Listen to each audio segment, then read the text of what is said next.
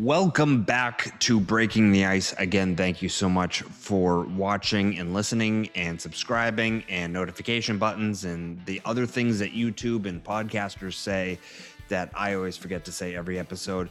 But thank you again. Today on Breaking the Ice, we have the hilarious Jimmy Dunn, a comedian from Boston. You know him from the sitcom The McCarthys. He's also a writer in one of our favorite shows, Loudermilk, and he is a New Hampshire resident in the famous Hampton Beach, New Hampshire. We talk about that. We talk about comedy, writing for Loudermilk, and a whole bunch of other stuff. And biplanes. We cover a lot. We cover everything. So, ladies and gentlemen, Jimmy Dunn. If it was illegal to say stupid things into a microphone, why must you be so stupid? these guys would be doing life without parole. Hey, everybody, we're back from prison. Why do we keep encouraging this kind of behavior? It's the Breaking the Ice podcast with Josh Dolan. You know, we could, go to jail for this. Along with Mike Shue and Isaiah Moskahana Bonsa Monablitz Boskowitz, whatever the hell his name is.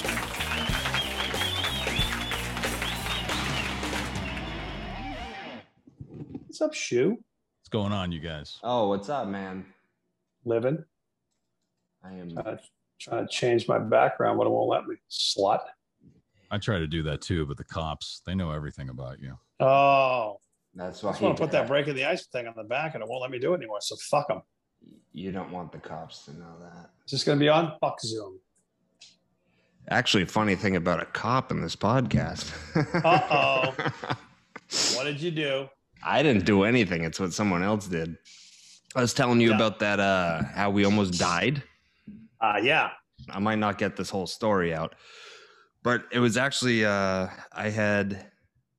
it was the day I went to Worcester to see Shue because he lost a bet and he was molesting a turtle in Worcester. With an Islanders thing painted on his I had to chest. follow through on my bet. You know, Never bet on as long as Rask is around, never bet on them. Never bet on hockey, period. I know. I know. Never bet on the Bruins because that's when they'll lose.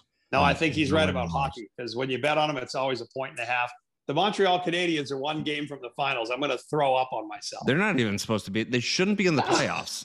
Anyway, sorry. The Islanders weren't supposed to get this far either. Right, it's going to be weren't. the Islanders and the Canadians for the cup, and I'm going to puke. Yeah, it's all about hearts. Anyway, sorry, Josh. Go ahead. So, did you hear about Josh's accident or almost? No. All right. No, Go. So you were with Shue in Worcester. Yes. And then I came home and my wife was like, hey, do you want to take the dogs and the baby for a walk? And to where we walk on this rail trail, which is across the street from where we live, it's a very busy road. And ever since, usually I don't like people stopping for me anyway. I hate being a pedestrian and I hate pedestrians. So I like to cross the street when nobody's around. And now with the carriage, people have this huge respect for the carriage apparently, and they stop immediately and they let us go. And on this day, this car stopped and waved us on. There was no car coming the other way. A car came from behind him, stopped. So I was like, okay, let's go. As we were crossing, there was a third car coming. And I was like, that guy doesn't look like he's going to stop. And he didn't, and smashed into the car that was behind the car that let us go, which smashed into that car. And now all of a sudden there's 3 vehicles exploding, sliding towards me and my baby and my wife and my dogs. And my wife ran across the street to avoid the cars. And I got the dogs out of the way. And she was like, should I call 911? And I was like, yeah. I have a question. Yes. You remember to take the baby with you. I know. You said she ran across the street and you got the dogs. Where's the baby? Where's the baby? Baby was at home. No, I thought you went for a walk with the baby. We did. So she was pushing the carriage and she ran across with the carriage to safety. Right. And so she was like, should I call 911? And I was in a daze, and all of a sudden I heard a woman screaming and a baby screaming. And I was like, this is going to be messy. And I was like, call 911. And I ran over, and then we dealt with all the stuff or whatever. And cops showed up, the fire engines, the EMTs, and nobody was asking us any questions. And I was like, we kind of caused this. I was like, I feel like, we witnessed it. The guy who didn't slow down caused it. The third car also, back. Yeah. We're not in a crosswalk. Nobody asked. We didn't ask anyone to stop for us. Stop. You're not at fault. It was the dude who didn't see the car stopped in front of him. Yeah. So it wasn't our fault, but no. I still felt a huge amount of guilt. No, you shouldn't feel guilty at all. If we weren't crossing the street, none of that would have happened. Oh, stop it. No, Jesus Christ, Josh. Stop. Shut the fuck up. You're fine. Oh, my God. Hey, before we go any further, Mike, your microphone sounds like shit. My microphone sounds like shit? Sounds okay in your ears? Yeah, it sounds fine to me. You're crystal clear. He sounds muffled. Just throw it out there before you get an hour into this thing. I sound all right, Josh? Yeah, you sound fine. Perfect. Maybe I'm too loud. But that's what it is. No, you sound fine, Josh. I do?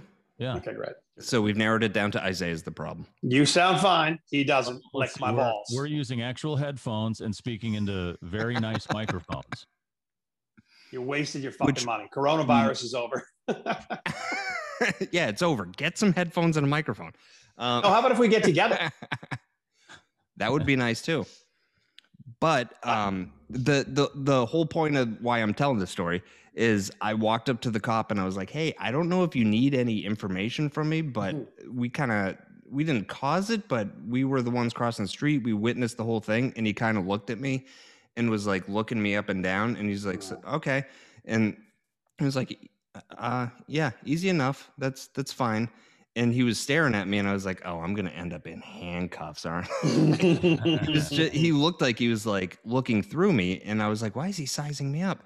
And I realized he was looking at my shirt, and he went, "Is that the podcast Mike Shue does?" I was wearing a Break in the Ice shirt. Oh, great. That's, I would be like, "Hey, that's great," but it's a policeman, so why does he know me? There could be several reasons. He's a listener. Yeah.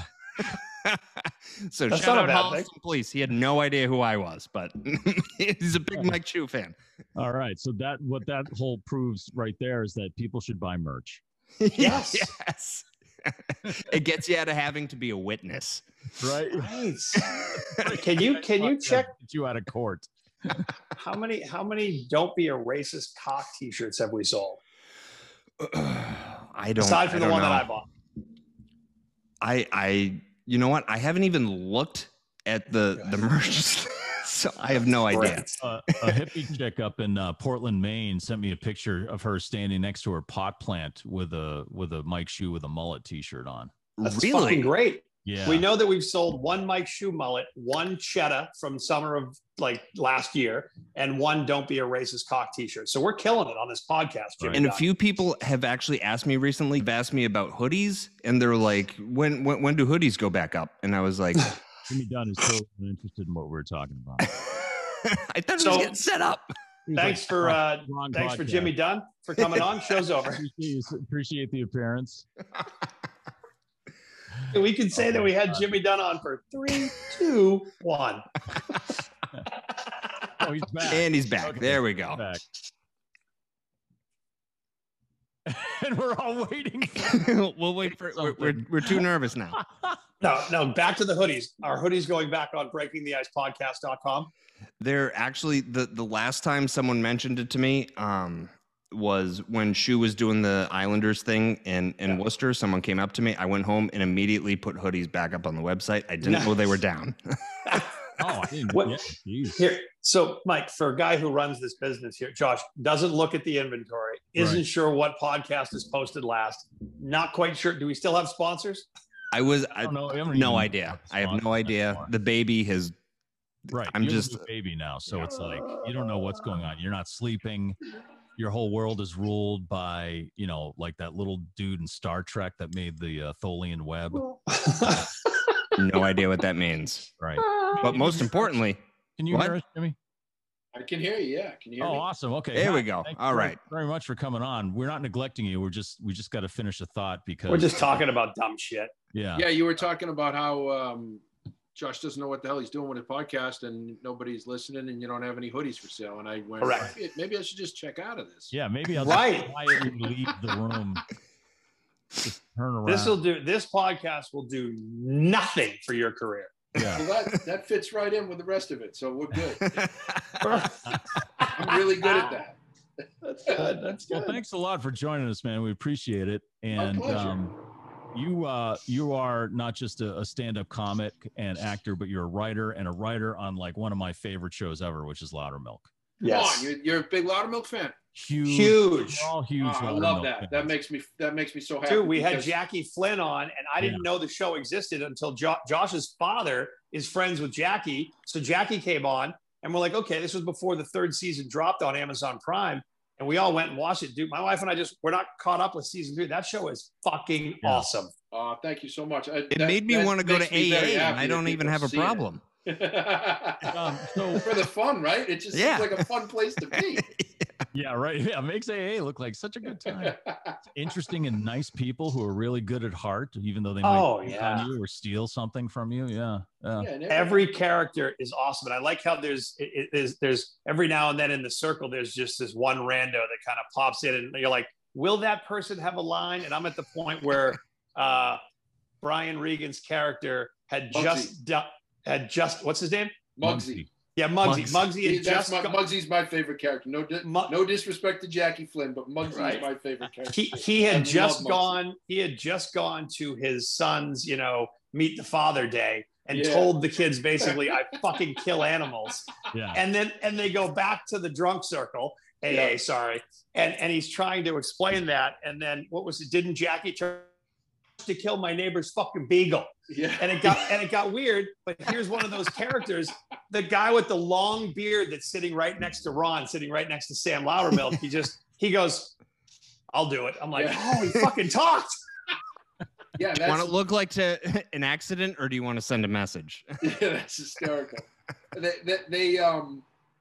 They take pride in like letting, they don't want just background actors just to be background actors. They love giving a funny line in one of the characters that you don't know, and that's one of the cool things is like you could just write a line and throw it in for anybody like that. But right. My favorite thing in that whole thing is when Muggsy goes, well, sometimes when you have a raccoon on your porch, and well, your parents will call me and I'll come over and kill it. And then they go, oh, and then one of the kids goes, what kind of person kills a raccoon? He goes, that's a great question. A licensed and bonded exterminator. He's so good, man. Brian Regan's one of the funniest guys on the planet. That is one of the big surprises to me, because I'm familiar with Brian Regan and his stand-up, but the guy can act. Oh yeah. I've never seen him in anything else. If he's been in another movie or TV show, I haven't seen it, and this is my first time seeing him doing something other than stand-up.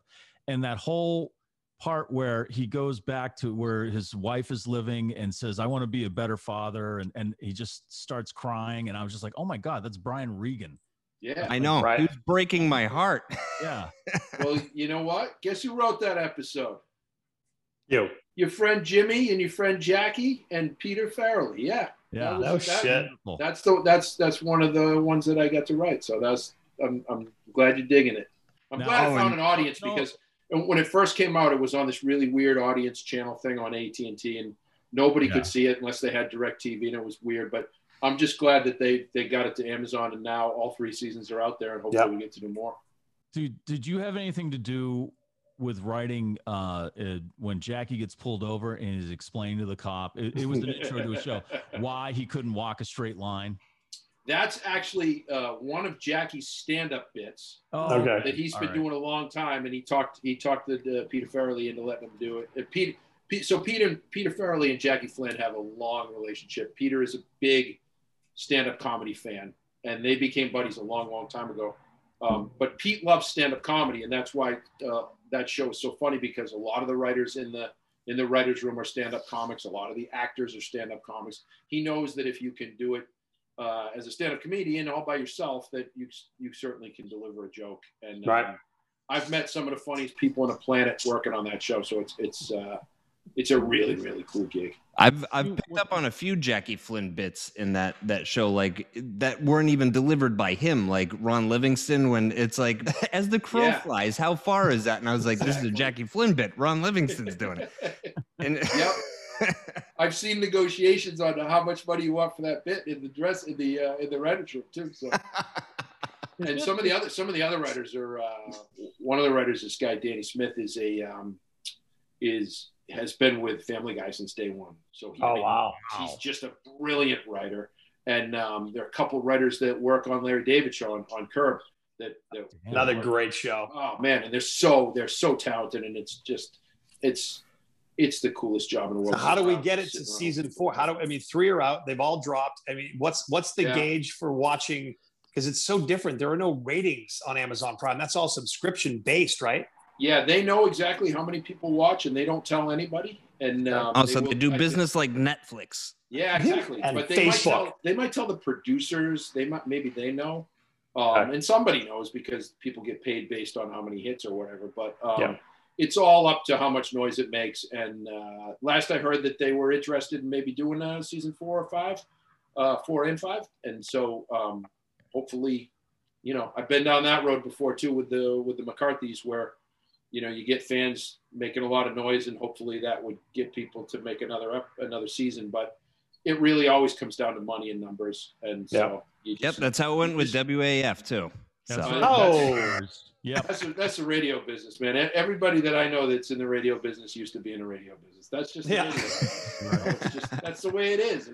It's absolutely thankless, the radio business. And that's one of the beauties of my job is, if everything falls apart and there's nothing there, which there was for the last year and a half, I can still go stand at the Elks Club and tell jokes to people, and I'll still make some money. So when you mentioned being in the writer's room, is it because this, for example, the stories I've heard about, say, this, like being on Saturday Night Live and getting you. So do you do the same thing with Loudermilk? Do you present things?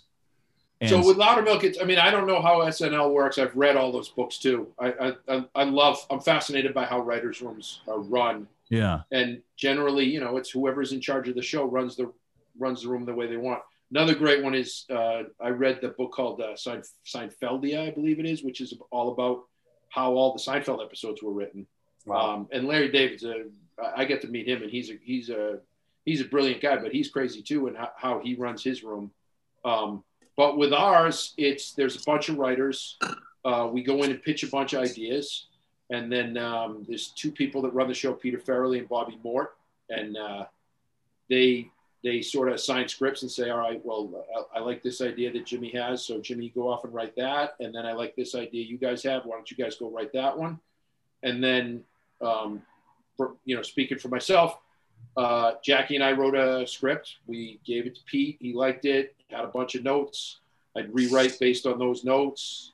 We punch it up. We change things. Probably did 4 or 5 drafts before Pete said, all right, now come sit with me and we'll go over every beat of this. And then when you think it's all done, now it's all done, then it goes in a pile with the other 10 for the season. Oh, geez. And then we all get together as all the writers, and we put every script up word for word on a board, and we go through every sentence and say, is this right? Can that be funny? Can this get better? So, oh my God, that sounds like an extremely painful process. It's like having your script put up on a board and having other writers kind of pick it up. Oh, that's tough, man. And when you're fighting for your jokes sometimes, and you got to pick your battles. But sometimes you're looking at 11 of the funniest people on the planet, and they're going, maybe Jimmy, we can make that one better. I'll tell you one that I really wanted is in the episode where Jackie gets hit with a golf club. The woman hits him in the head with a golf club. I wanted him in the courtroom the next day, and I wrote on his forehead, it says Gnip, because it's pinning backwards, And I didn't want to put a pin on it. I just wanted you barely notice it. Those are my favorite. Those are my little favorite indentation. Kind of yeah, I love it. And it just or it's like the dots of the golf ball, like the fucking Epcot thing. Yeah. What happened, man? What the fuck? Exactly. But I wanted one of the boys. I wanted Muggsy to go, "What's Gnip?" Just leave it at that, And that's got to be a Brian Reagan line too. What's Gnip? Yeah, it's perfect. But that episode was so good because it got so it was so how everyone's fucking soft and pissed about everything these days. I'm just saying it was so good because they were just being fucking male chauvinistic douchebags on a golf course with douchebag golfers. And I'm just watching this go, this is good. This is really well written. You kind of got near it to piss off, and then you were gone. Yeah, I think the thing correct me if I'm wrong. The thing about that one was like nobody was right. Right. There's absolutely nobody right about anything in that episode to me. Everybody missed. Yeah. I didn't think of it that way, but I do. Yeah, you're right. You're right. No one could ultimately get mad and finish being pissed because nobody really finished the thing that pissed me off. I thought that was I thought it was great because didn't the ball just barely roll up on the lady's foot and she flipped the fuck out? Exactly. And it barely hit her. He goes, I apologize. You got hit by a vicious dribbler to the shin. How many of these episodes? I love Jackie's character. I love Jackie's character in that too. So Jackie's character in the show and Jackie Flynn, if you know him, it's the same guy. And, you know, Jackie's one of my dear friends, and I've known him for a long. I mean, one of my first stand-up gigs was with him a long time ago, and so I know Jackie really well.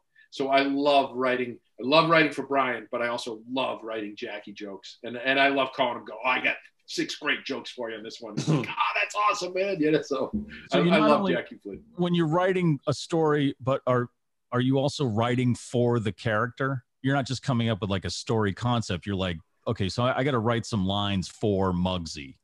Yeah, so when you like put yourself in his place. 100%, yeah. So, but you start with a story, and then you find the obvious break, and you find the arc in it. And so you have an outline of the story and where you want it to go in each scene, and then you break it down to scenes. But then, yeah, you have the scene. So let's say you have the scene and you're in the room under the church. They're having their meeting. Yep. You know what Muggsy's going to say. You know Loudermilk's going to be the voice of reason, kind of. You know Jackie's going to not get it. You know, right. You know the young kid's not going to care. Right. And so when you have the joke, when you have the conflict, the story, whatever, you know what they're going to say. It's like any good sitcom. Like if you watch any good sitcom, you know the characters' unique voices. I love Everybody Loves Raymond. I think it's one of the best written sitcoms of all time. So amazing. I watch it constantly, still nonstop. God bless TBS. So good. And just an absolute textbook class in how to write a sitcom, because you know exactly what the characters are going to say. One thing you never want to do is have a character say a line just for the joke, right? But it doesn't fit that character. Which you see a lot of sitcoms do, where it's just like you can see the joke coming a mile away. Yeah, and we'll do that too. Like when we're ripping up other people's scripts, you go, would he say that? I don't know that he would say that. So I got one that I was working on where the priest does some stuff that the priest just wouldn't do, and I got called out on that one. Would the priest really do that? And I'm like, I don't know if you've seen the news, but yeah, probably. That particular priest, who obviously has some kind of gambling problem, smoking problem, drinking problem. He's got a fucking flask right there. Yeah, and that's what I love about it. And here's the other, the other really cool part about Loudermilk is that Bobby Mort co-created it with Peter Farrelly, but it's directed by Peter and Bobby Farrelly, and Pete Farrelly's just an amazing director that made Green Book and won, won everything with. Green Book's the perfect movie, but he also still has, when he wants it, that Dumb and Dumber sensibility too. So there's no joke that's too absurd for those guys. They'll listen. They might tell you, nah, dude, that's not it, but you could pitch anything to them. That's what I love about it. Who wrote the pool episode? The pool episode. The girl that Loudermilk bashed. Remember? Sorry. Let's go to the point. Lizzie Poole. Yes. Lizzie, Lizzie Poole. Very similar to that kind of emotional where because when he realizes what's the girl's name? The ex the addict Claire. Claire. Thank you. So when Loudermilk bangs Claire's mother, hello.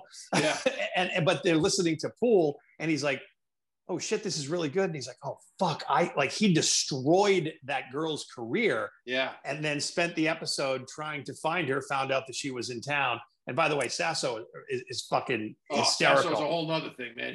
That's a whole, we'll get to him so next. Good. But so who wrote Best that episode? Cavs in the league too. Right? Who wrote that episode? Were you involved in that, or who was really behind that? That's a good question. Pool? No, I didn't write that one. I remember when it got pitched. I remember the idea. And then I forget who wrote the script, but I do remember when we were punching it up that it was super tight. I don't remember changing a whole lot of that, but I do remember that script. I thought the episode was great. And that's third season. They're writing, the writing came with a lot more of Loudermilk sort of. There's some self-reflection now going on. Like, well, it's good because he's the leader of a group that has to self-reflect. And when you see, like, he recognizes that he was all fucked up when he was writing, a writing critic for Rolling Stone. Yeah. And he smashed this girl to nothing. Ruined her life. Yeah. Ruined her life. And just how they go through where she is. And he thinks she's in a homeless shelter, but it was a house she's remodeled. It's just really fucking cool. Right. Because someone's inside yelling, "It's just a little crack," and he's like, "Fuck!" He runs in, and it's like it's a DIY episode where it's like, "Oh, he cracked the mold. I gotta I gotta fucking go."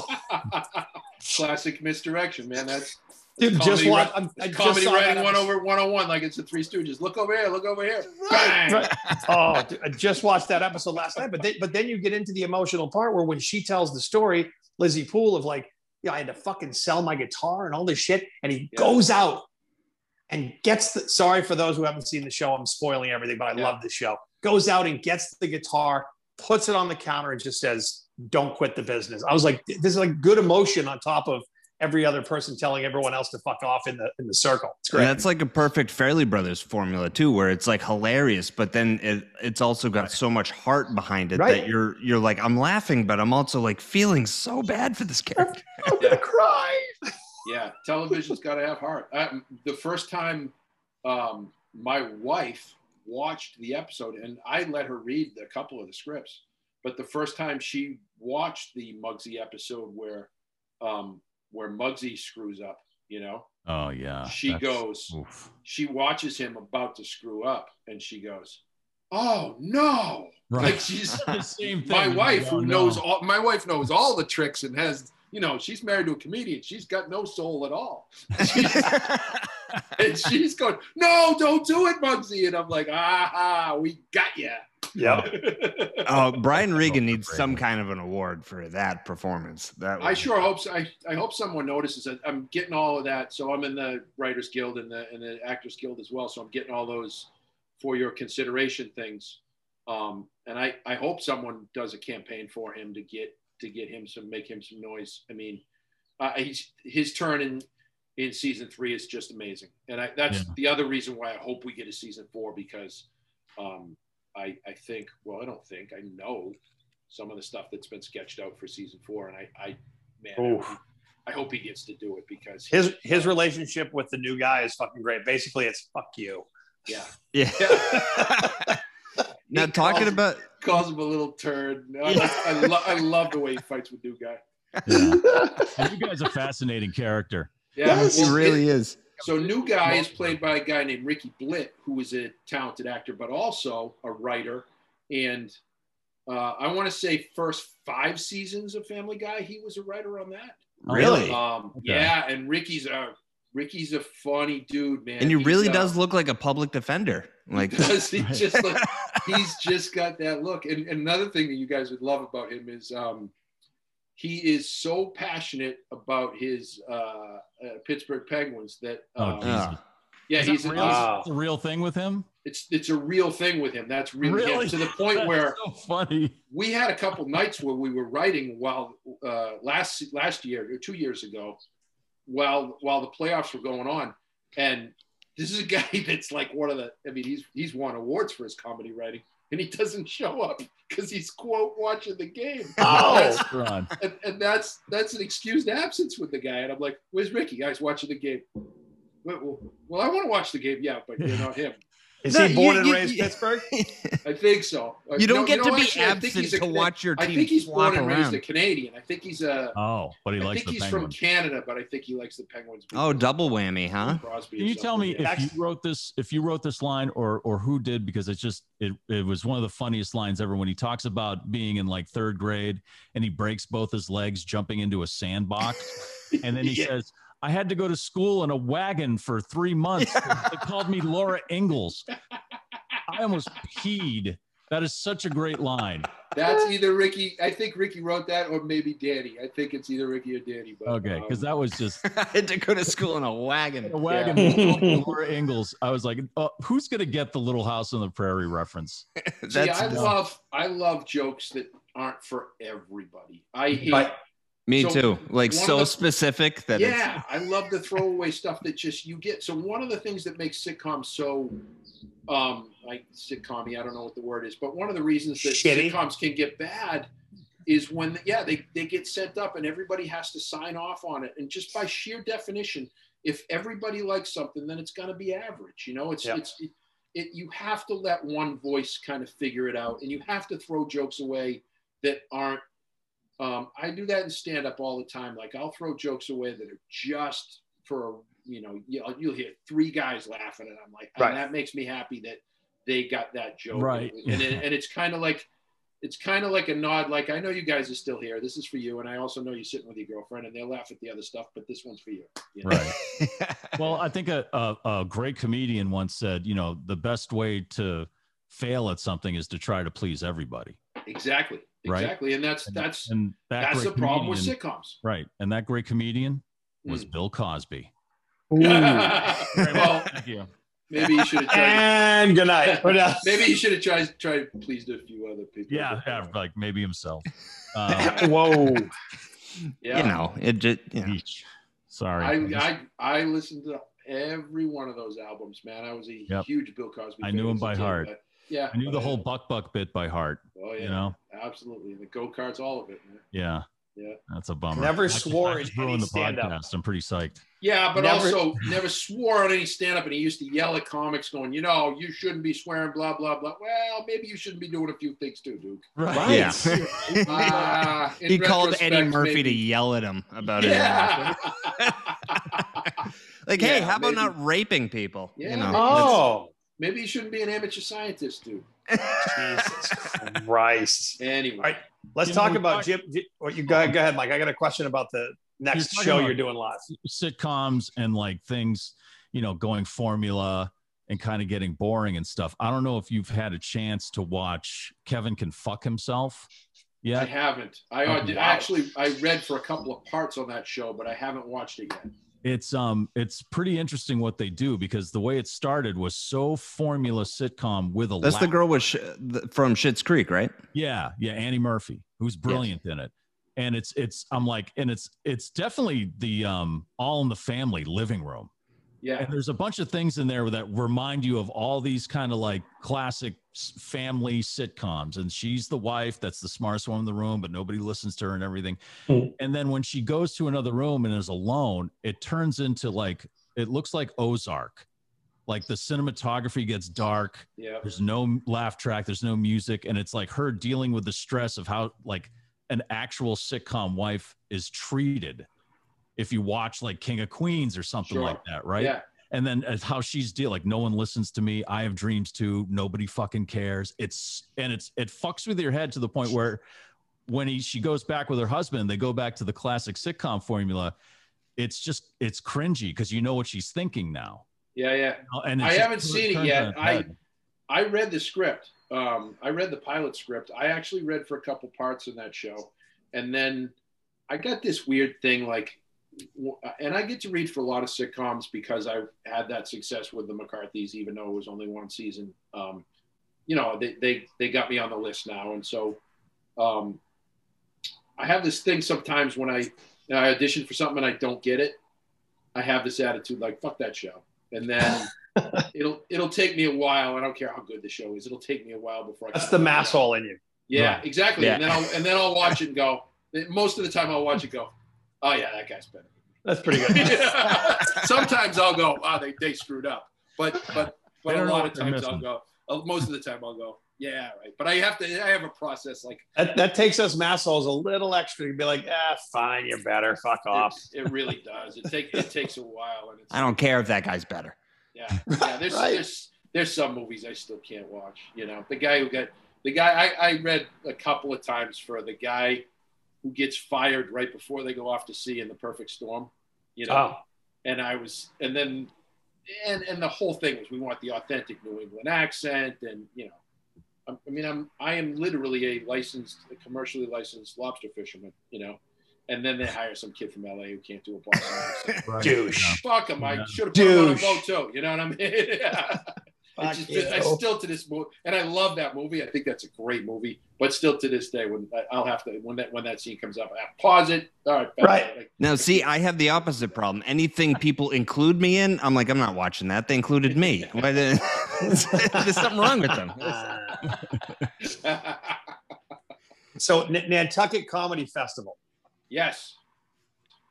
Excited? It's one of the coolest gigs in I don't want to talk too much about it because all the comics that, if any comic listens to this, they'll all be calling trying to get it. But so Kevin Flynn, not Jackie Flynn, not related, but another great Boston comic that I started out with. He started a comedy festival down there in Nantucket a long, long time ago. And the shows are great, and it's a really cool comedy festival. His number one rule is no agents, no management, no bullshit. So it's just comics. That's cool. And the comics run it, and there's no nonsense. In fact, 2 years ago, we physically removed an agent from the premises. my buddy Vic, God rest his soul, he threw the guy out twice, and he was a big agent too. He was like, "No, Vic's got this other next. No, none of you fucking agents are allowed in here. Jimmy, help me with this guy." He threw him out the building. But it's a great festival. And then the cool part is that after every show, it's like a week there. After every show, the people on Nantucket, the patrons of the arts, if you will, want to show off and have you over to their house for dinner, and everybody wants to they all want to have the best dinner. So we have some of the most amazing meals, and you go in these multi-million dollar homes. Fuck. And there's a guy got a 100-foot yacht that takes us out swimming off of that thing. And we certainly don't belong there, and it's a blast. It's really a tough gig.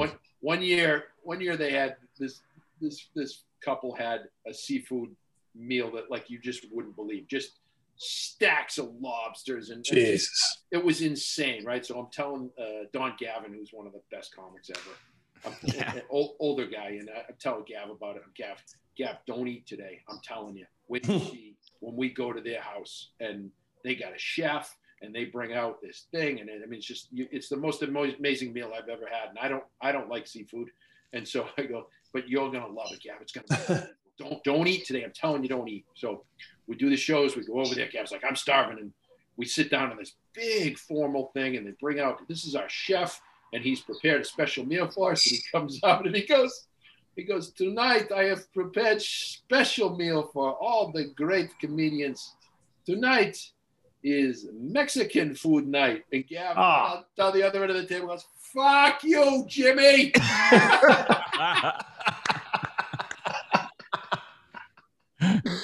I can't help it. The guy decided to go Mexican tonight. What are you going to do?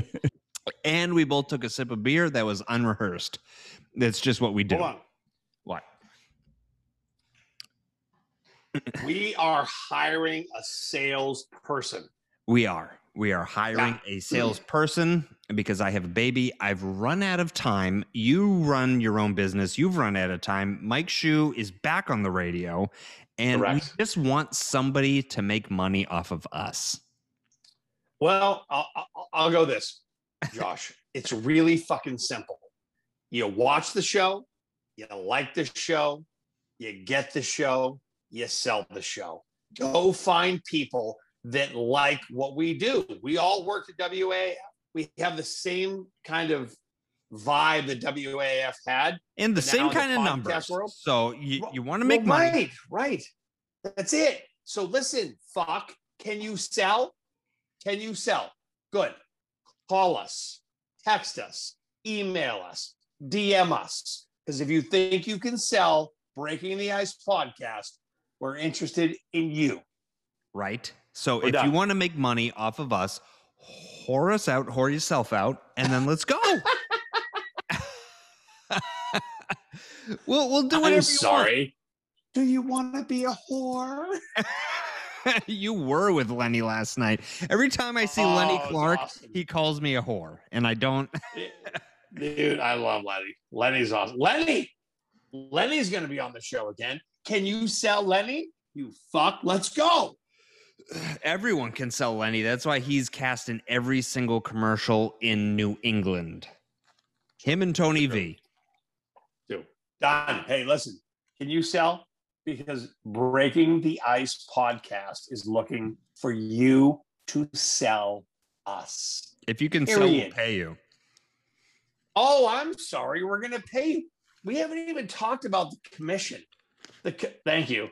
Dollar bills, y'all. They're all crinkled. You see the kind of money Josh Dolan has? He has $3 to his name, and he's willing to give you $150 of that. So there is $3 here, but then it's like $47. I don't know. I'll count it later. I can't be bothered. That doesn't help. Okay, we're done. No. Can you sell? If you want to make some of this, nobody uses cash anymore. But, Listen, we'll Venmo you your checks. Wait, I said checks. What am I, 90? We're taping this. Exactly. Yeah. So can you sell? No, seriously. Can you sell if you're passionate about the brand that Breaking the Ice is? If you watch these shows and you get it, and you think that clients will get it, we'll fucking pay you. Exactly. Josh is going to give you $1 or more. Let's not talk price right now. It's good. It's a healthy commission. Now back to the episode. How are you from Beverly and you don't like seafood? Maybe you got too much seafood. I'll tell you exactly why I hate seafood. So I grew up in Beverly as a kid. My mom lived on Hampton Beach, which is where I live now. And I used to spend my weekends and my summers on Hampton Beach. When I was 13 years old, I got a job at the Sea Catch scrubbing dishes. That was my first job ever.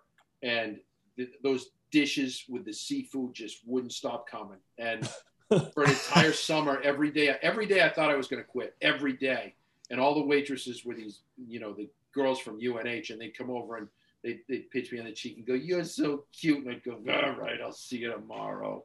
Like every day I thought it was the last day.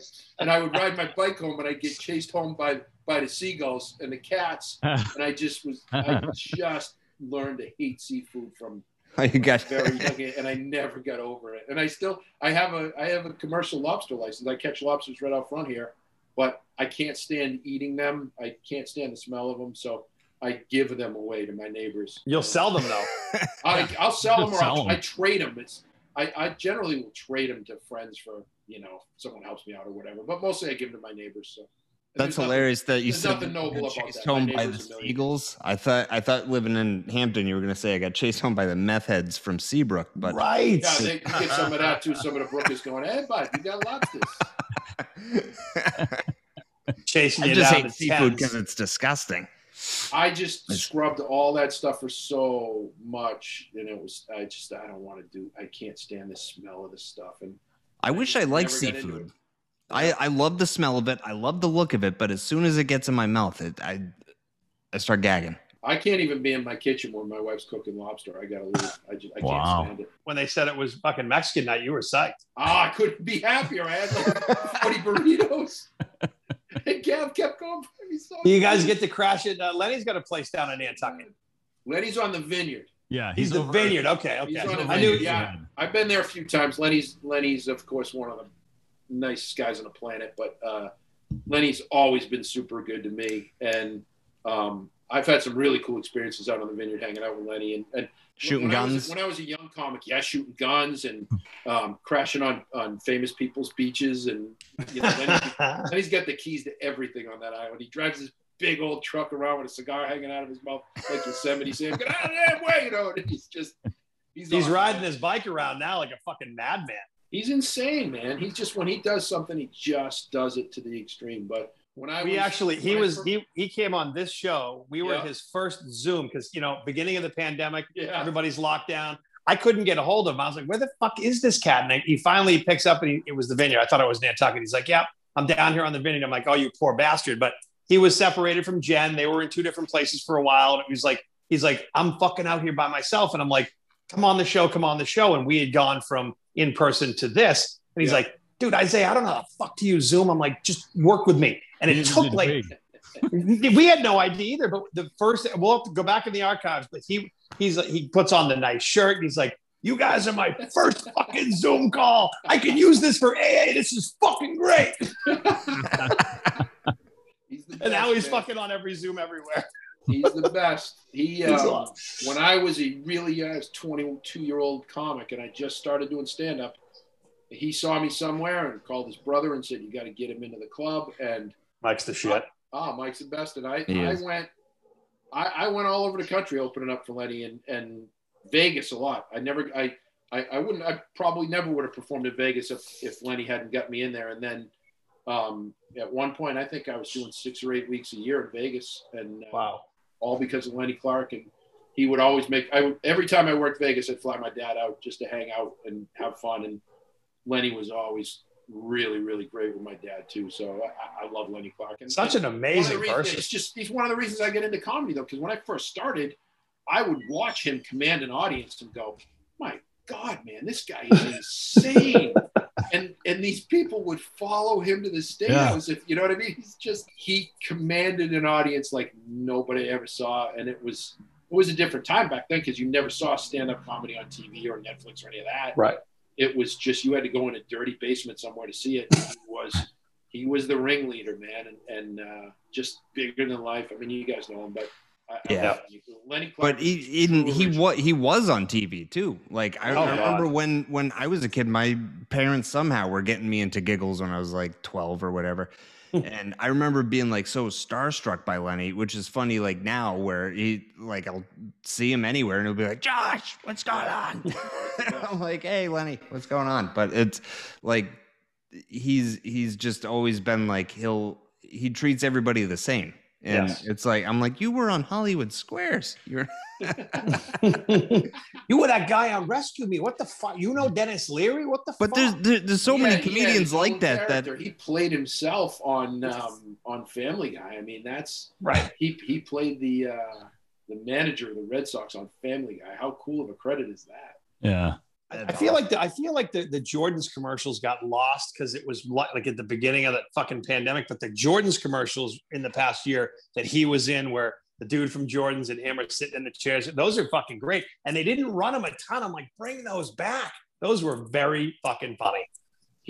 I think two of the funniest things Lenny ever did. One of them was they put a green monster in New York City, like a. Oh yeah. You ever see that? He's the voice of the green monster heckling people. Yeah, that was fantastic. That was incredibly funny. And then the best performance that Lenny Clarke ever put on was the concert after the bombing, and I saw him working out this set. He worked out the material about the guy who, they were hiding in his boat and they ended up shooting up this guy's boat, and just such a crazy topic to try and make funny. Yeah. But man, it was absolutely brilliant. I saw him working it out in the clubs and stuff. And then I didn't see it, but I heard a tape of when he did the concert, and it was that huge concert, that huge benefit concert. And he did that 10 minutes, and I heard the tape of it. It's probably the best 10 minutes of stand-up ever performed in Boston. Just legendary, wow. Man. But like if anything happens, he'll just start ripping on it, and I'm like, I feel like this would take me like 2 weeks to come up. I saw him the night Michael Jackson died, and he went up and just his whole set was about how Michael Jackson died, and it was like I still quote it now. It's probably the only time he's ever done the set, but I remember he came up and the first thing he said was, "Poor Farrah Fawcett." Because she died the same day, but nobody was talking about it because Michael Jackson. He's fearless, man. He's truly one of the best, and just so original. Because you can be a great comic now. You can come in and you can watch and you can learn. But when Lenny Clarke started doing stand-up comedy, there were some old albums, but there was no formula on he didn't have a set list. He didn't write. He didn't have books. He just went up there and was just the ringleader, man. And he invented this whole thing, the whole Boston scene. that whole Boston attitude, he really invented that and was the guy who started it and continued to be the captain for so long of it. And to the point where when I was a young comic and comics like me, when we would travel to comedy clubs around the country and you'd walk in and they'd go, where are you from?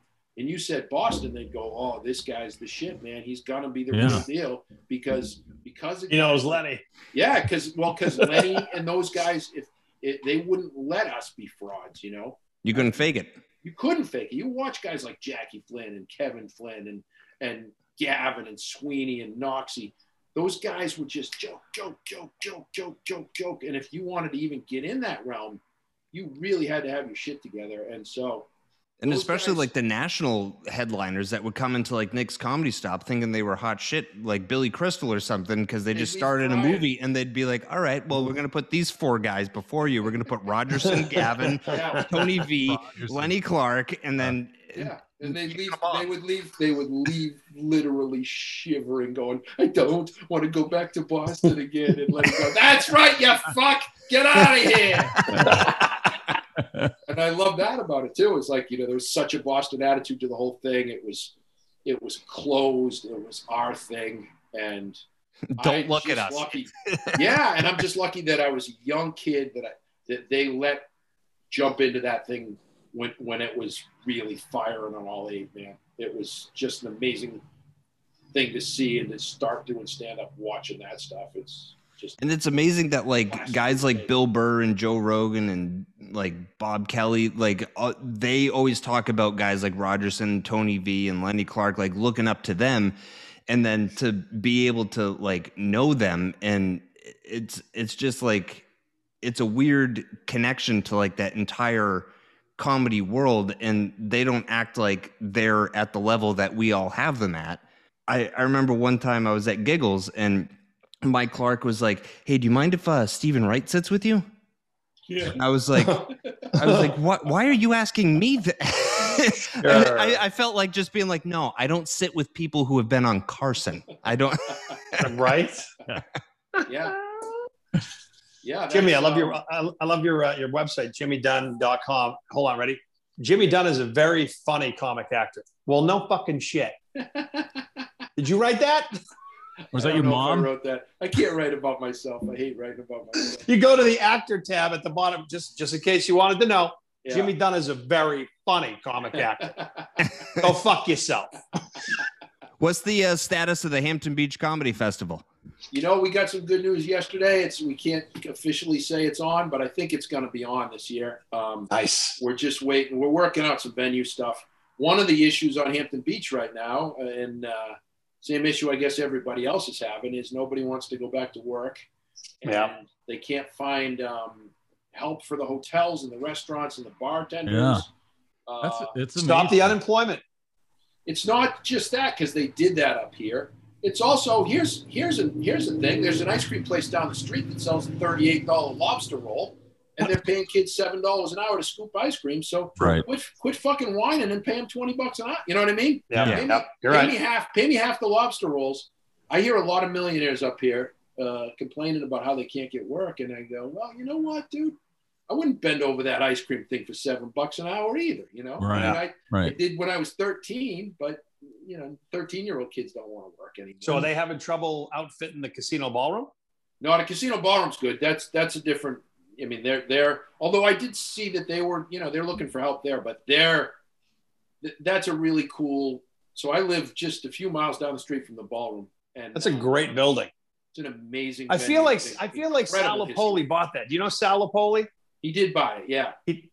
Lawrence guy from I worked with him years ago, and he did some real amazing work in Lawrence with some of those where the mills are on the rivers. Yep. Shithole, and he renovated all that. And I know he had his fingers in on some property up there, and they opened. He bought that whole strip of a lot of that property. And the slide, right? The slide is gone. They tore it down about a month ago. Wow. Get the fuck out of here. Because 4 people a year were going down it. And last year only 4 people a year were dying on it too. So. So it was a little bit of a hazard. But have you seen that water park documentary? No. The one from New Jersey? Yeah. Yeah. No, I haven't. I hear it's crazy. Oh my God, it's so good. What's it on? I forget where I found it, and I forget. Is it disgusting? It's called Class Action Park. Yes. Right. Hold on. Hold on. It's about a guy in New Jersey. He opens up a water park and a thrill park. Okay. And he opens up a fake insurance company to insure him. Unbelievable. He just keeps making the most dangerous water park in the world, and people are getting creamed. And he's paying kids, like, they build a water slide with no science behind it. He's paying kids $50 a piece to go down it just to see if it works. Jesus Christ. It's so good. Like, halfway through the thing, I'm going, this has to be fake. This has got to be one of those mockumentaries, you know? Right. This is a Borat job.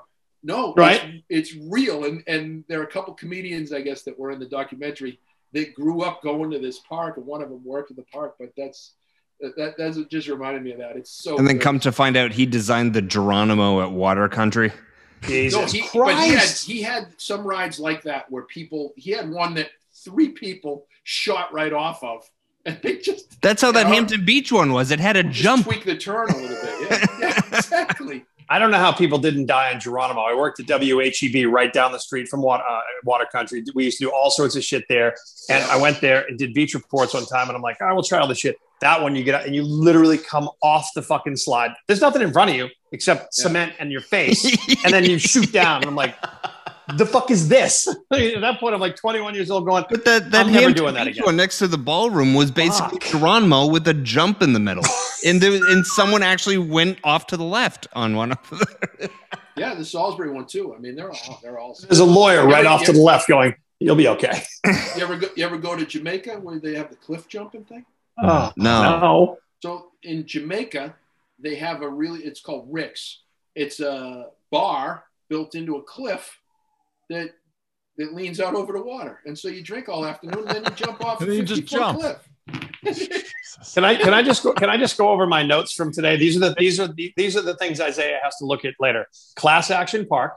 Yeah. Kevin can fuck himself. Yeah. Definitely revisit Green Book, Farrelly Brothers. Thumbs up. Oh, and then Jamaica drinking, cliff jumping. Thank you, Jim. Yes. Rick. I believe it's called Rick's Bar. I think I got videos somewhere of me doing it. If I leave these notes around, my wife's gonna be like, "What the fuck were you doing?" It's your Pornhub search all the time. I will wake up in the middle of the night with a joke idea, and my wife will come down in the morning to make coffee, and she'll go, "What the hell?" Like, just be 3 random words, like pepper and onions burp, and she'll be like, "What is that about?" Right? Who's Kevin, and why can he? I do that to myself. Like, what your wife's reaction? I'll write something down the next morning. I'll be like, "What the hell was that?" Yeah, I do that too.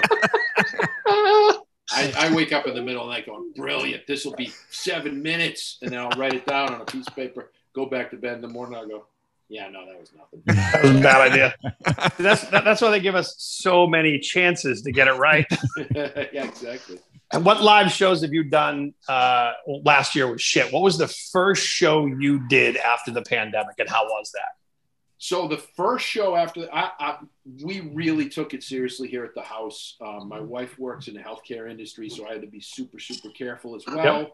Yep. So I was on full lockdown. I didn't do any shows. I didn't feel the need to. I also didn't feel like audiences were very comfortable.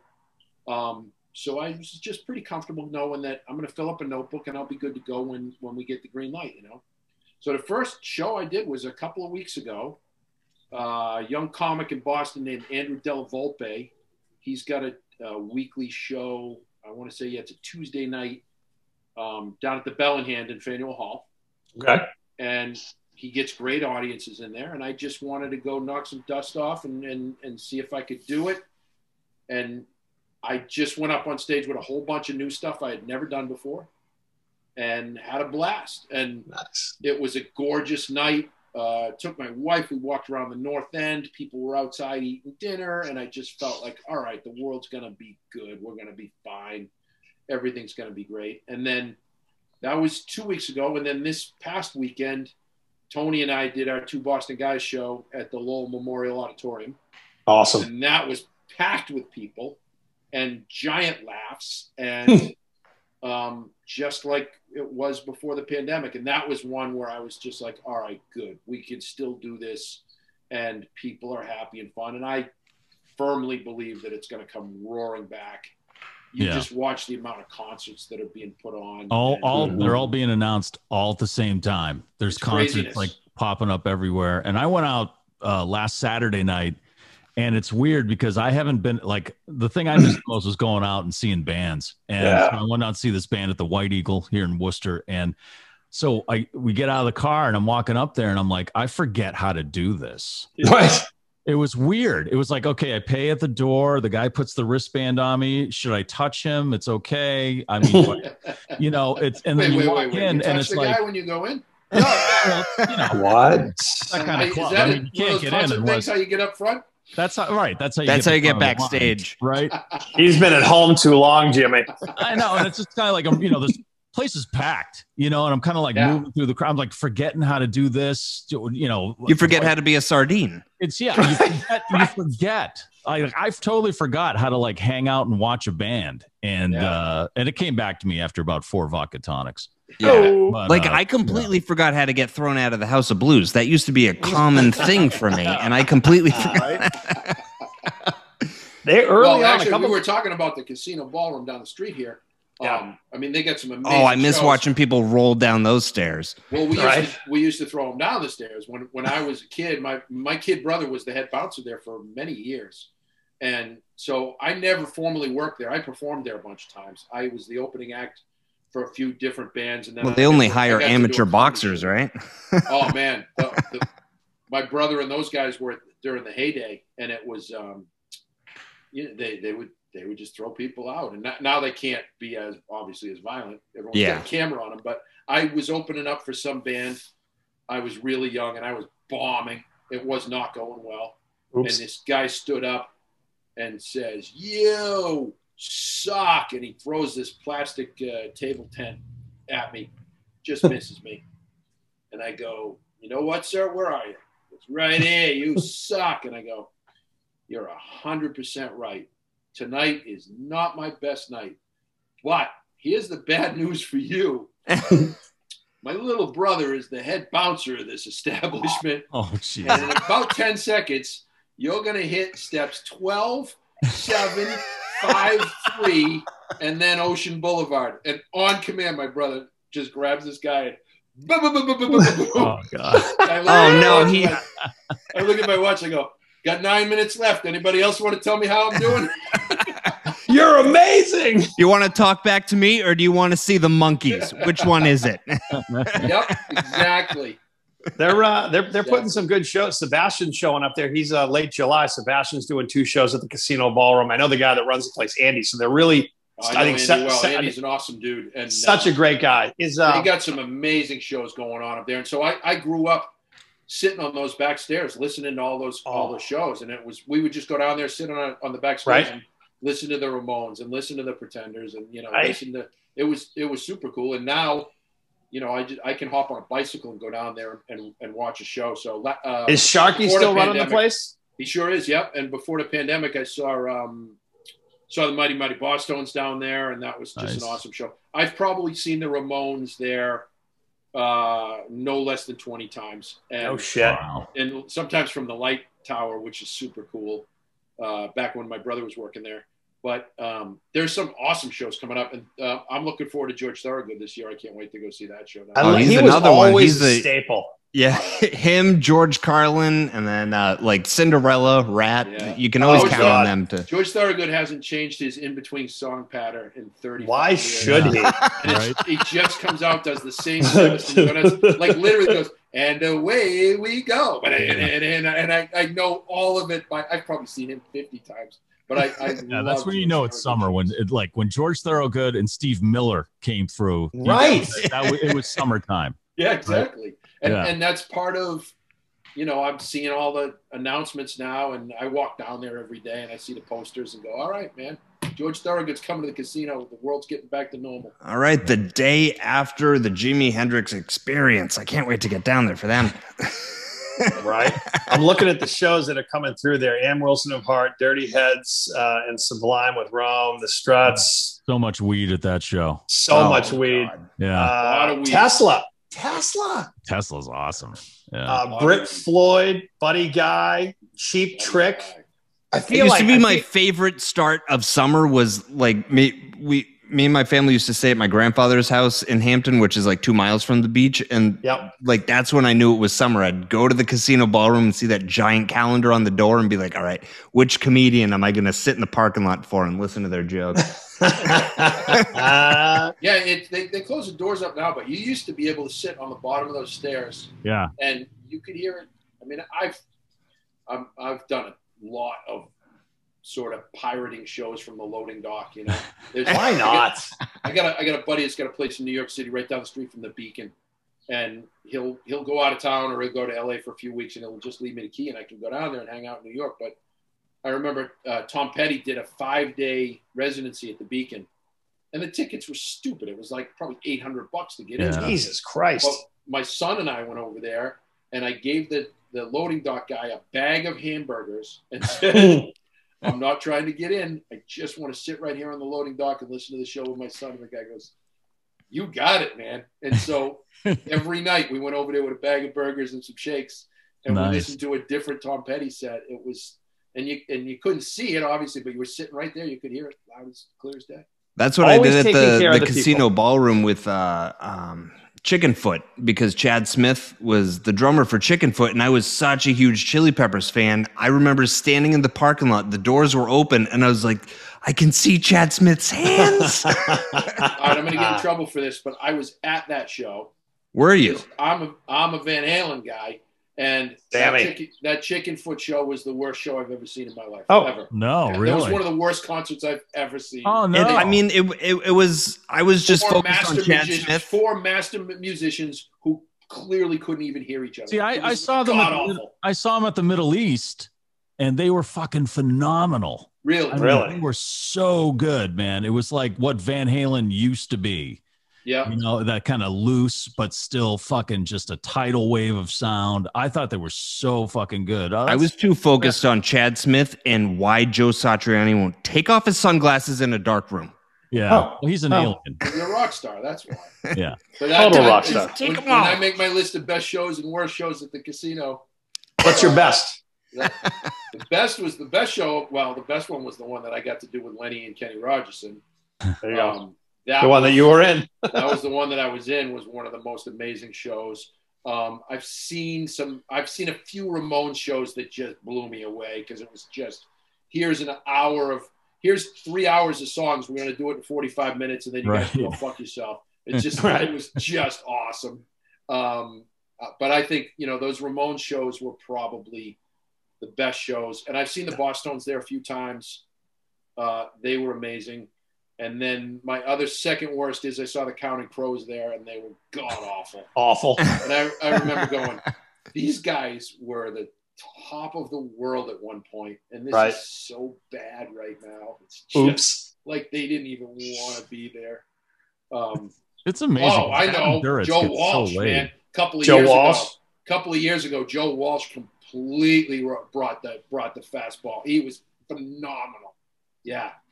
This is years and years of working up at that radio station, WHUB. I lived there for summer after summer with all these shows, because we hosted it, Greg in the Morning Buzz, and all that happy shit. That room has a resume.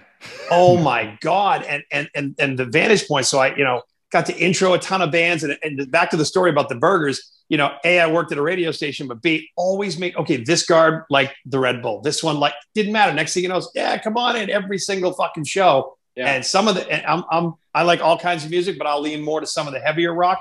Seven Dust used to always blow my fucking mind in that building, because it was a 25-seat venue, and just fucking Seven Dust can throw down. Yeah, I used to go there so much with my parents, so that like before the time I was 12, the amount of times I saw Casey and the Sunshine Band in that room, little different than Seven Dust. Little different than Seven Dust. That explains a lot. Yeah, I mean the Monkees, Mark Fonner. I saw Fools there 100 times. Oh my God! When they had the all ages shows, my parents would let me go see the Fools at night, screaming Psycho Chicken on my way out. I'm taking some more notes here, guys. Josh, Casey and the Sunshine Band. What the fuck? They're probably back out there. Everybody's touring right now. They're probably out there somewhere. Yeah. Oh God, yeah. Did you see Alice Cooper, Josh? They didn't take you to see Cooper up there. That was only in Lowell. I'd go see Alice Cooper in Lowell, but no, that was the oldies 103.3 crowd that my parents would always bring me to. But two of the best shows I ever saw up there was probably Bill Burr, not a music one. Bill Burr destroyed that, and it wasn't even sold out, which is crazy. It was like half the crowd was sold out, and then probably boxing. Oh, boxing was always great fun. Boxing up there. I was the ring announcer for something called Super Fights up there, long time ago, and that was a disaster. Train wreck. One of the fight of the years up there was Mickey Ward versus Gotti was there. Yeah, that's in the movie too, right? Yes, yeah, it is. That's in the movie. Yeah, I've seen some amazing shows up there, and I mean, I worked every one of those rackets as a kid. I worked at the arcades, and I worked at the those are awesome skee ball thing, and all of that. When I was a kid, that was my whole summer was down on Hampton. Were you a bouncer for that lady with the firing gun, and then if anyone ever took a picture, everything would go off, and then you'd have to throw them? They'd come in with the snap thing and take the picture, and the big bird would go.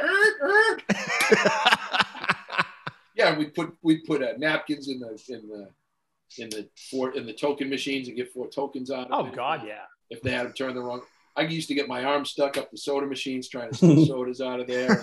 Like I knew the donut lady would after 8 o'clock you could get anything you wanted in there for a dime, and I had every racket on that beach, man. Yeah, I thought about that huge arcade last year because you're sitting at home just thinking about all the fucking shit we couldn't do, and no bullshit.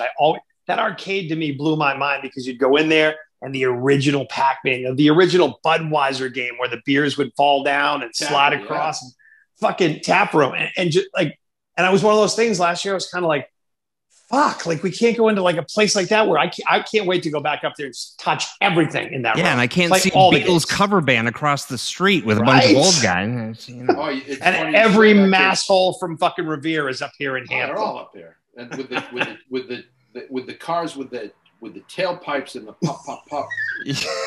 You stand on the North Beach, right? And the Pease Air Force Base is right up, it's right up the street.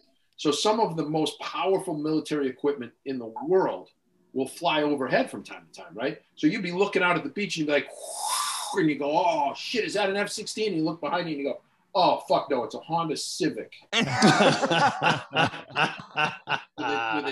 with the tailpipe like this, and you just go, I get it, man. I like cars, but what's with the pops? And just go around. And it's always the Honda Civic. It's never a cool car. It's always a Civic with a big wing to keep the ass end down. You don't want that thing getting away from you when you go around the corner. And they're all from Leominster, Fitchburg.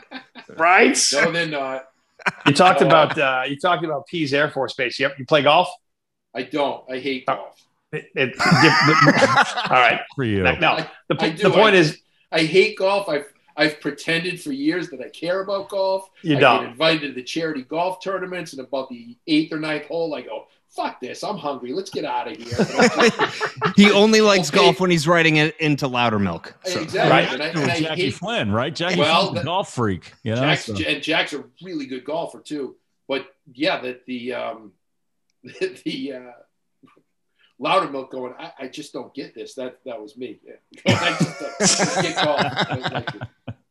That's Mike Shue. He hates golf. He likes the disc golf. The point I was making is Pease golf course right by that airport you're talking about. Yeah. Right after I was working up there, right after 9/11, I'm playing on that course, and you've never seen so many fucking adult-sized military things fucking whip right over your head. All those giant planes that are the ones that carry the fuel, and then all the just like we're playing, and it was just this constant, like, someone's going to fuck somebody up bad. Yeah. Like, it was fucking it's scary being next to an Air Force base of that size. And that's not even an active one anymore.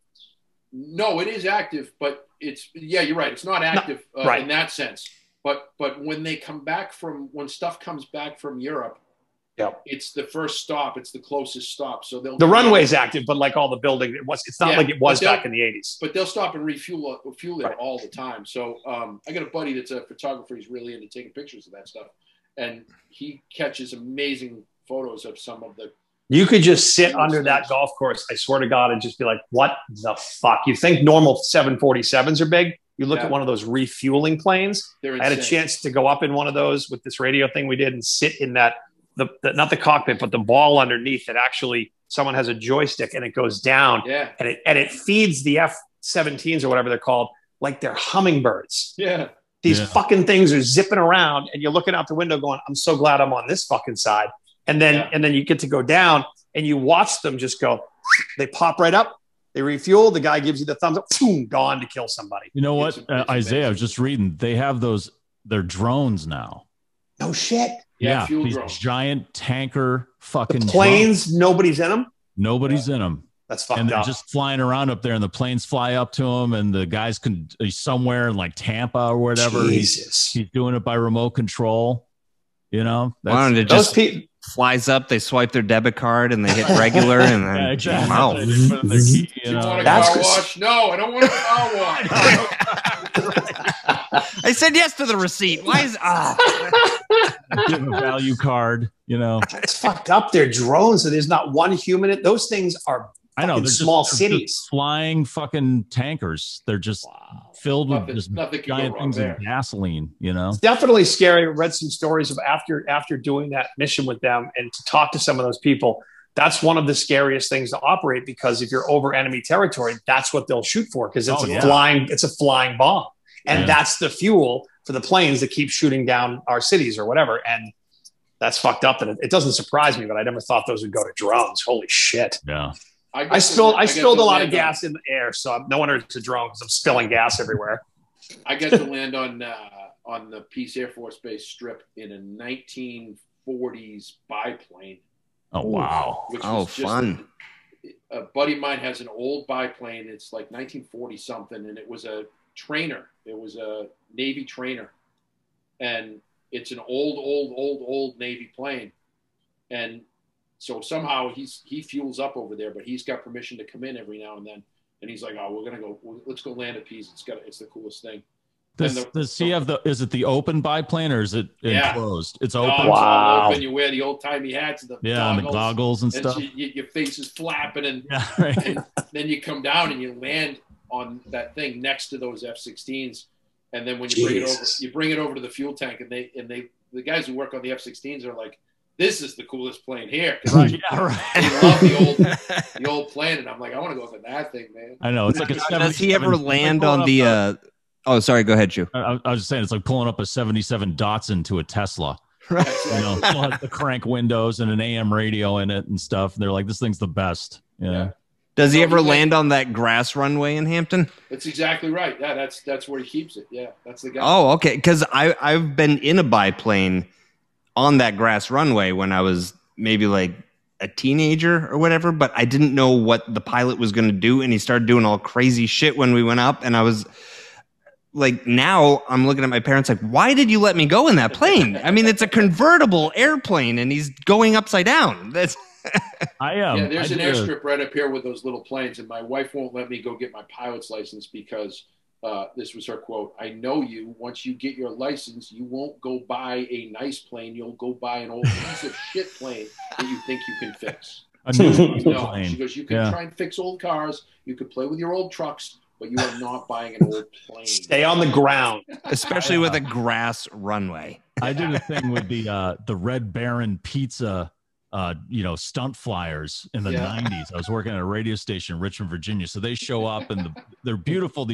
They're like the World War I looking biplanes. Yeah. And so my partner and I got to go up with them and experience the whole, acrobat flying thing. It's amazing how quiet when they start on the ground, it's like a lawnmower and you're like, this isn't lifting us off anywhere. But when you get up in the air, it's like how slow and quiet it is. It's almost like you're in a balloon or something. And then, so the guy, before we get on, the guy gives me a parachute, and it's not like one of those, packed nylon parachute things, right? It's like this old flat. It looks like a small futon. You know? So I'm putting it on, and I was like, "What do I do with this?" He goes, "Okay, well, if there's trouble, I'll just tell you to get out, and what you have to do is walk to the end of the wing." And then just let go. What? And then the pull thing is right here. So just pull that. After you let go, just pull that, and the parachute will come out. And I'm like, okay, just stroll out to the end of the wing if the plane's spiraling out of control. Okay, yeah, I got that. He was like, and he said it like it just none of this matters. I'm just moving my lips. You know, we're all going to die. He said it like you're not supposed to have a certain amount of hours jumping with someone attached to you before you can have your own free fall. He just said it like it was a life preserver in a canoe. That was it, man. That's what I like about both. Yeah, that's what I like about both of these is like the refueling plane, which is one of the most dangerous jobs in aviation, and then the biplane, which was built literally 80 years ago. Right. And they go, should we have some training with these guys? No, fuck them. They're in radio. That's fine. Nobody cares. That's it. Yeah. They just go, no, is he certified? No, but he's with the radio station. Oh, okay. He's got hands, so he can pull the lever, right?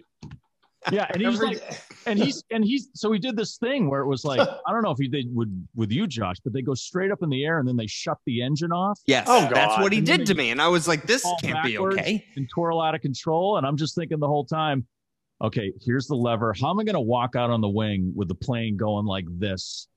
That's all I'm thinking the whole time. And then with just like a waist seatbelt, not Jesus like Christ. a just a click, right?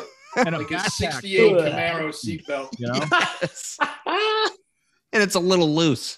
Right. Yeah, it is. It was just like, here, put this on. You're supposed to put this on. He was just like, whatever. It's if we're going down, we're gonna die anyway. So might as well. If I'm gonna die, you're gonna die. So I don't give a shit. It's not like you're gonna get out and I'm not. We're going down hard, kid. Those safety measures were made when America was America. Yeah. That's right. Yes, when men were men. Hi, I'm Chris, owner of Garage Doors Plus. We specialize in custom garage doors, sales, service, and installation. So whatever you may be looking for, we can help. Financing is available, so if it's time to give your garage and home a lift, call us at Garage Doors Plus, 617-458-1148. You can also find us at gdplus.com. That's gdplus.com. Garage Doors Plus. We open doors when you can't.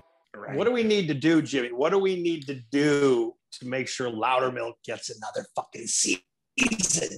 Good question. I would tweet out to Sony TV and to Sony Amazon TV. And to Amazon and say, "Man, I love Loudermilk." But any kind of tweet makes plenty of noise. They like. I've been doing that while watching it. I've been tweeting like the Jackie Flynn thing, explaining. Just my praise of Brian Regan and stuff. And I tag Amazon and that's the best. So just gotta keep the buzz going out there. I always try to recommend it when I can. You said you're in the world of obviously you're in the know with what's going on. Who's going to know first and when? I mean, the season's out, so it's not, they know who's watching it, who's seen it, right? I don't know how that. I really don't know how that works. In my world, that happens when I get a call from the producers saying, "Hey, we're going to do another season." Hopefully that happens. The last couple times it's happened after the COVID thing sort of messed up. Everything. But one of the other things that people don't realize happened is there were all these movie and television projects that were set to be made, right? So they were all set to go, and then they didn't get made because of COVID. So they got a stack of projects that already have a sort of a green light, but they just haven't gone to make them yet. And then there was a bunch of stuff that was supposed to be released in the theaters that they didn't put out because they wanted to wait. Right. So now that stuff's getting put out now. So it's kind of like the concert thing right now. There's the first batch of concerts right now were sold two years ago, right? Yeah. And they just kept pushing those shows going 3 months out, 3 months out. Now they're putting those up. So none of the new shows have gone up yet. Most of those are the shows that people already had tickets on. And it's the same thing with television. I don't know that a lot of new TV stuff will be made until they put this other stuff out. But I really don't know, who makes that decision with sitcom television. They make most of those decisions in May for what goes on in the fall for network TV. But as far as streaming stuff, it could go anytime. But I would just say, if you like it, tweet out there and tell people. And, you know, if you're listening right now and you haven't seen it, go watch it. Louder Milk. Perfect mix of great writing and great acting, and just, you know, and not overdoing it. Out loud laughing though. Like that's, you know, I like it. It's just, there's nothing like, and I'm trying to find something. Believe me, if I could fucking say it was like something, it's the first episode I watched. I thought, there's Ron playing Sam, doing that character from Office Space times 10. Yeah. Like the second half of the movie when he goes from, you know, when he's hip, he's like, I don't give a fuck attitude. This is, I don't give a fuck times 50. Yeah. You know, that's the beauty of the whole show. Nobody gives a fuck. Nobody gives a fuck at all. But then again, as we talked about, it kind of works in the emotional and the real, because each of them have some serious dark fucking shit as addicts that they have to deal with. But I can't think of anything that it's like. It's like when you mentioned Everybody Loves Raymond, there fucking aren't shows like that anymore. The closest thing to that recently was Modern Family. Yeah.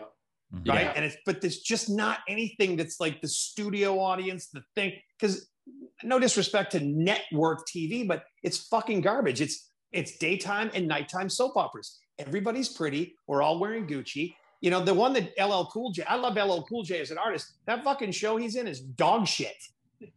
Because every fucking line that he does with Robin from Batman is like, ready, go, ready, go, ready, but go. not even the show not being like anything else. It's also like the performances, like we were saying, like Brian Regan, and then like even Will Sasso has like some emotional moments, and like Sasso's on season 2. Sasso's unbelievable. Oh, he is. So he's so good, and that guy can make the smallest thing so funny. Once I get his rhythm in my head and I'm writing jokes, I just know how. But like when he's like laughing, picking the phone up and stuff, and just like the little details. The ex-wife marrying the ex-wife was like, are you fucking kidding me?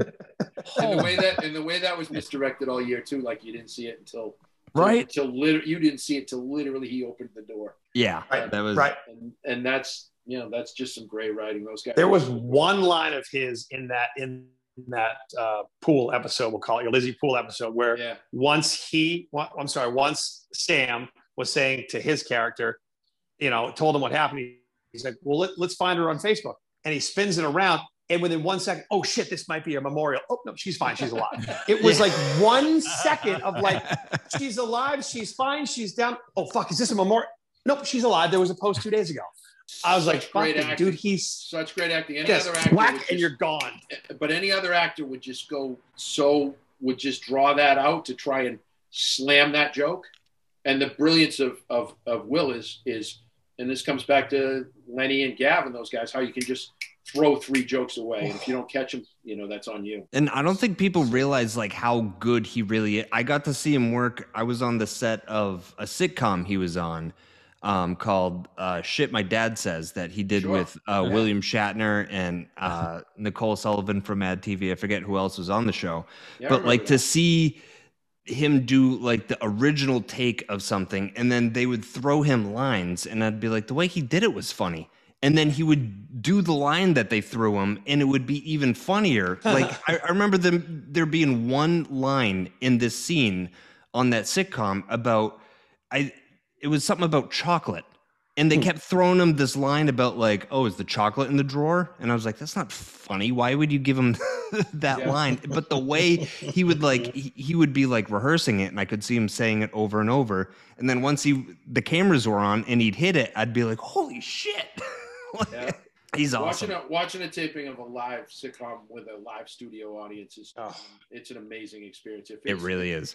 I mean, that was of everything that I've done from, you know, when I first started doing stand-up till yesterday, those 15 episodes of that sitcom and that Friday tape night with 300 New Kids on the Block fans just laughing at anything we say, it was just incredible. And I've had laughs in theaters, and I've had people laugh at me in bars and whatever. There's no laugh better than the one that comes when you know there's 3 cameras on you, and it's going to be out on CBS next week, and you just nailed this punchline that some brilliant writer wrote. And is it exhausting though? Because that taping that I went to for that, I was there for one episode of that show, and it was it was an all day. I got there in the morning. I left, and the sun was down. So it was like, no, it's a long day, but it's not exhausting at all because you're just so high from the whole thing.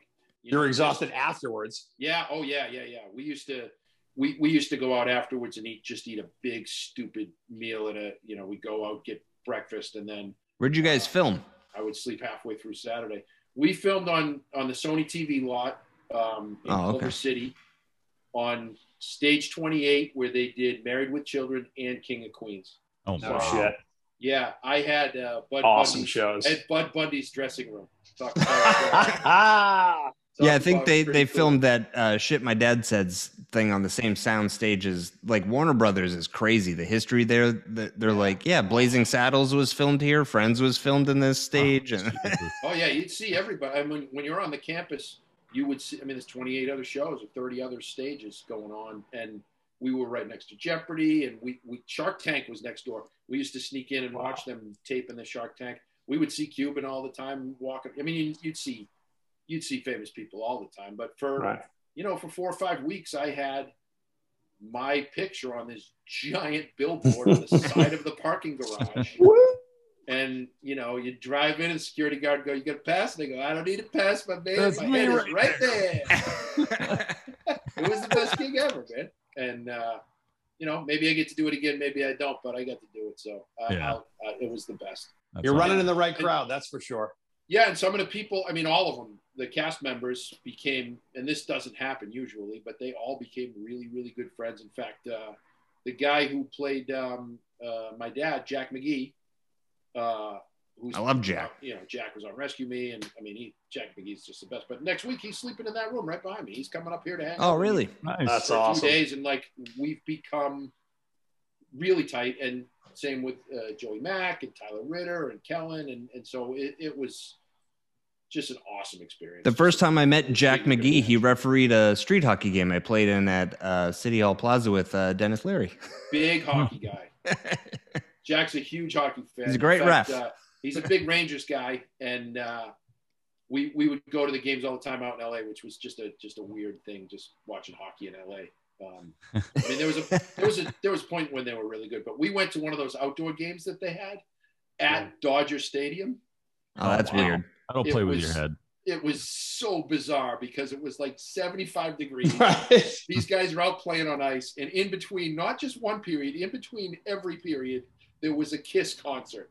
It was like some sort of weird LA carnival around a hockey game, and it was just absolutely insane. Wow. But Jack loves hockey.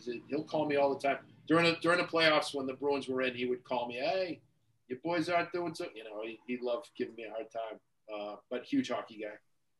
Nice. That's awesome. So where do you have any shows coming up? Yeah, in about 5 hours, I'll be down at the Grog in Newburyport. Gotta get a quick nap in. Go get those tickets. Gotta get a quick nap in. No, we're sold out tonight. But not if one of us shows up, you'll remember. You guys can get in. Oh yeah, your radio guys. They were on the airplanes. Right, we survived. I can fly a plane.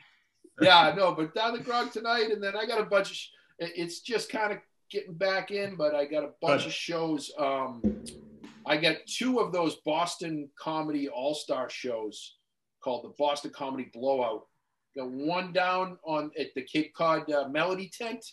Nice. And then the other one is at the Cohasset. What is that one called? Music Circus? Yes. That's the Music Circus. Yeah, another one of those big tents. But I got those 2 big shows this summer. Those are in August. And I got a bunch of theaters around New England, and then it really ramps back up in the fall. So, are you at Laugh Boston? Did I see that? I'm at Laugh Boston the night after the New Kids. So this is my association with the New Kids on the Block. Because of second mention. Oh, I'm a blockhead because of Joey and I, and because of the show. All these New Kids on the Block fans became fans of the McCarthys, and then they would come see me do stand up if I was in whatever city.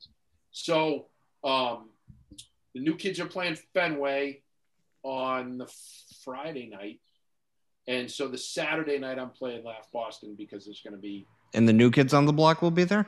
I don't believe any of the actual new kids will be there, but all of the fans hopefully will. Well, because the one kid's got to go film his HGTV show, but the rest of them might be free, right? They all got shows. He's got that show. Joey's son has a show now. So Joey's son is on a sitcom, and he's really, he's awesome on it. He's really good. But obviously, New Kids on the Block, not my musical thing, but I get to meet all of them because of the show, and really great guys. And I get it; they have really passionate fans. And they couldn't have been cooler to me. So it helps your ticket sales. So I'm a big fan of the Blockheads, man. They've all been good to me. Well, we're talking about the studio audience at the sitcom thing. Most sitcom audiences are ticket giveaways and tourists and people that want to go see a TV show. But with our show, because Joey was on the show, the Blockheads know how to get tickets, and so they would get all the tickets. So the audience was just all New Kids fans. Oh my God. So we had this crazy audience that just people that had been in the sitcom business for 30 years would come in and go, how'd you get this audience so hot? And it's like, they're all here to see Joey Mack. That kid. You're the only sitcom with no warm-up comedian. We had a warm-up comedian, but Joey would every now and then just take the mic away from the guy and go, I got to get this going. And he'd just take the mic and start. He had me do that stupid dance that they do. And he goes, I've seen that dance done a million times. I've never seen it worse than Jimmy Dunn. He has no rhythm. I'm like, I'll take that as badge, man. I'm okay with that. So what? Do you want a lobster or not? Yeah, exactly. So they go to where can people go to see where you're playing and stuff like that? Just go. You can go to jimmydunn.com. My dates are there, and that bio that says I'm really funny. Oh, no. Hold on. It's Jimmy Dunn with 2Ns.com. Go to actor. It clearly states, and I'll wrap with this. Jimmy Dunn is Jimmy Dunn is a very funny comic actor. There you go. I read it on the internet. I read it on his website. Right. Gotta be true. It's on the web. All right, Jimmy. Thanks a lot, man. Thank you, man. Thanks for coming on. My pleasure. I had a lot of fun. Good to see you guys. Take care, man. We'll see you at the Casino Ballroom. You got it.